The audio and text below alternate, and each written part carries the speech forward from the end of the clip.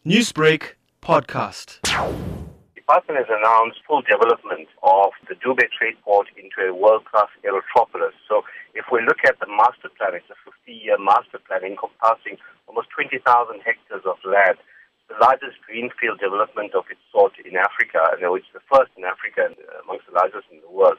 What it is going to do is take the situation of the King Shaka Airport within the Durban Trade Port area and expand it into a mega city, a so-called smart city that would incorporate both the transport logistics hub, a manufacturing hub, and residential.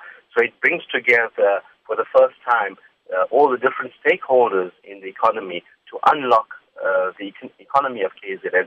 And there is a potential of almost R1 trillion of investment within the city of Durban. And in that way, it will unlock almost 750,000 jobs. Talking about that 750,000 jobs, how plausible do you think that is? The Aerotropolis, the launch of the Aerotropolis is the official launch of it. But in the past few years, there has been a build-up to the master plan. And within that has been, the key component has been the Durban Trade Port. We've already seen the attraction of major international manufacturers that have already set up a manufacturing hub within the Durban Trade Port area. So, for instance, there's an innovation hub that has been set up. There's a Chinese fiber manufacturing company that's manufacturing fiber cable already within the Durban Trade Port. So it has already attracted investment, and there is a lot more of potential investors that are keenly looking at the Durban Trade Port and the Aerotropolis at a larger level. How will this benefit South Africa as a developing country once this Aerotropolis is fully functioning? Well, the location of, particularly of Durban and the Durban Trade Port within Durban along the coast gives it access into two major ports.